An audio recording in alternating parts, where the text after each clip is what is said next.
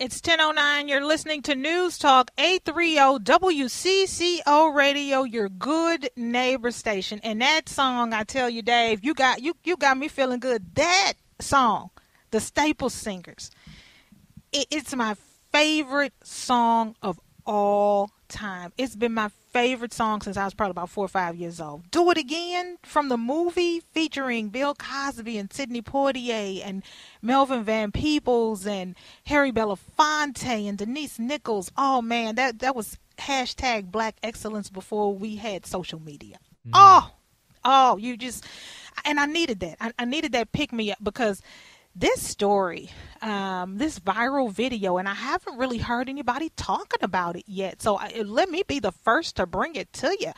It is going viral on social media. Now, Lakeville schools put up some Black Lives Matter posters. They said that they wanted students to be acknowledged in their district and feel like they belonged, and just start having a more inclusive dialogue about school communities where every student knows that they are respected and valued in the district.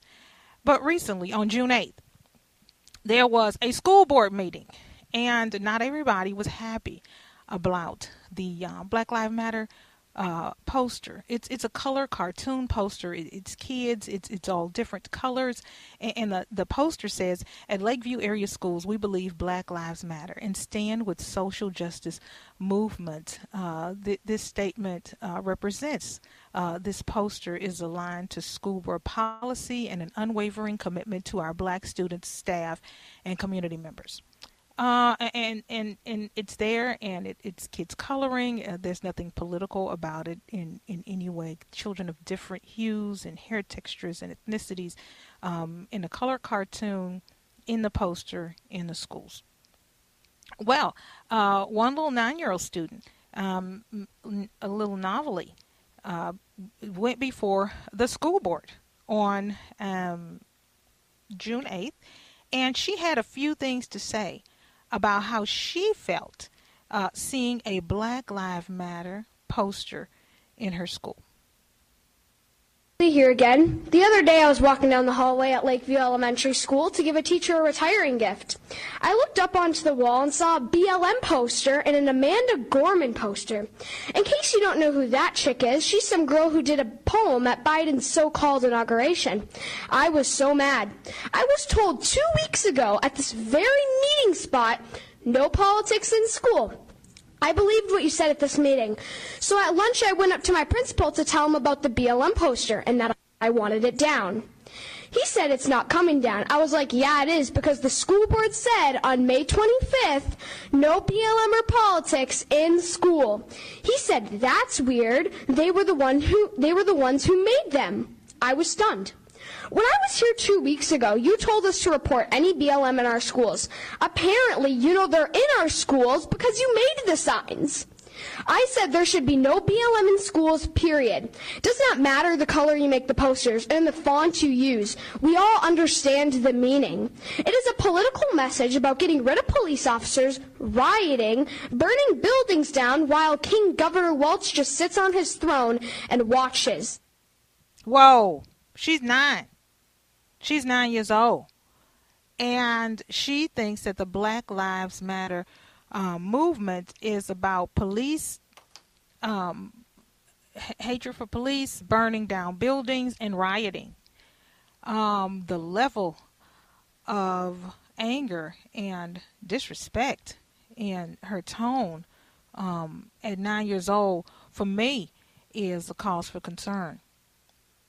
Calling Governor Walz King Walz, the so-called inauguration, and calling the youngest poet laureate in our nation's history, Amanda Gorman, some chick. Now listen, we can agree to disagree. But the tone that this young woman took, the language that she used at 9 years old to address something that she took issue with, is something that I take issue with. I think about John Lewis, who is childhood friend of my father-in-law. When he was just 14 years old, he was marching with Dr. King to make change happen in this country. They called him the boy from Troy. They called him a boy because he was not even a young man yet. In fact, his civil rights service began before he was even a teenager.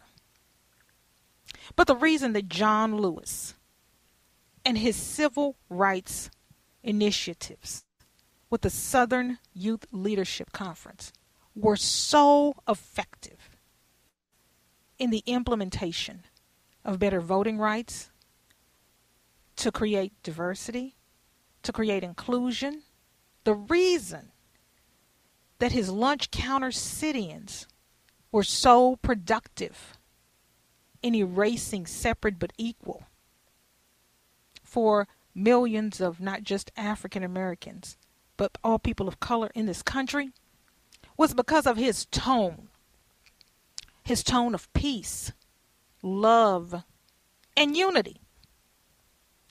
John Lewis was beaten within an inch of his life for marching peacefully so that people in this country had a right to vote in free and fair elections.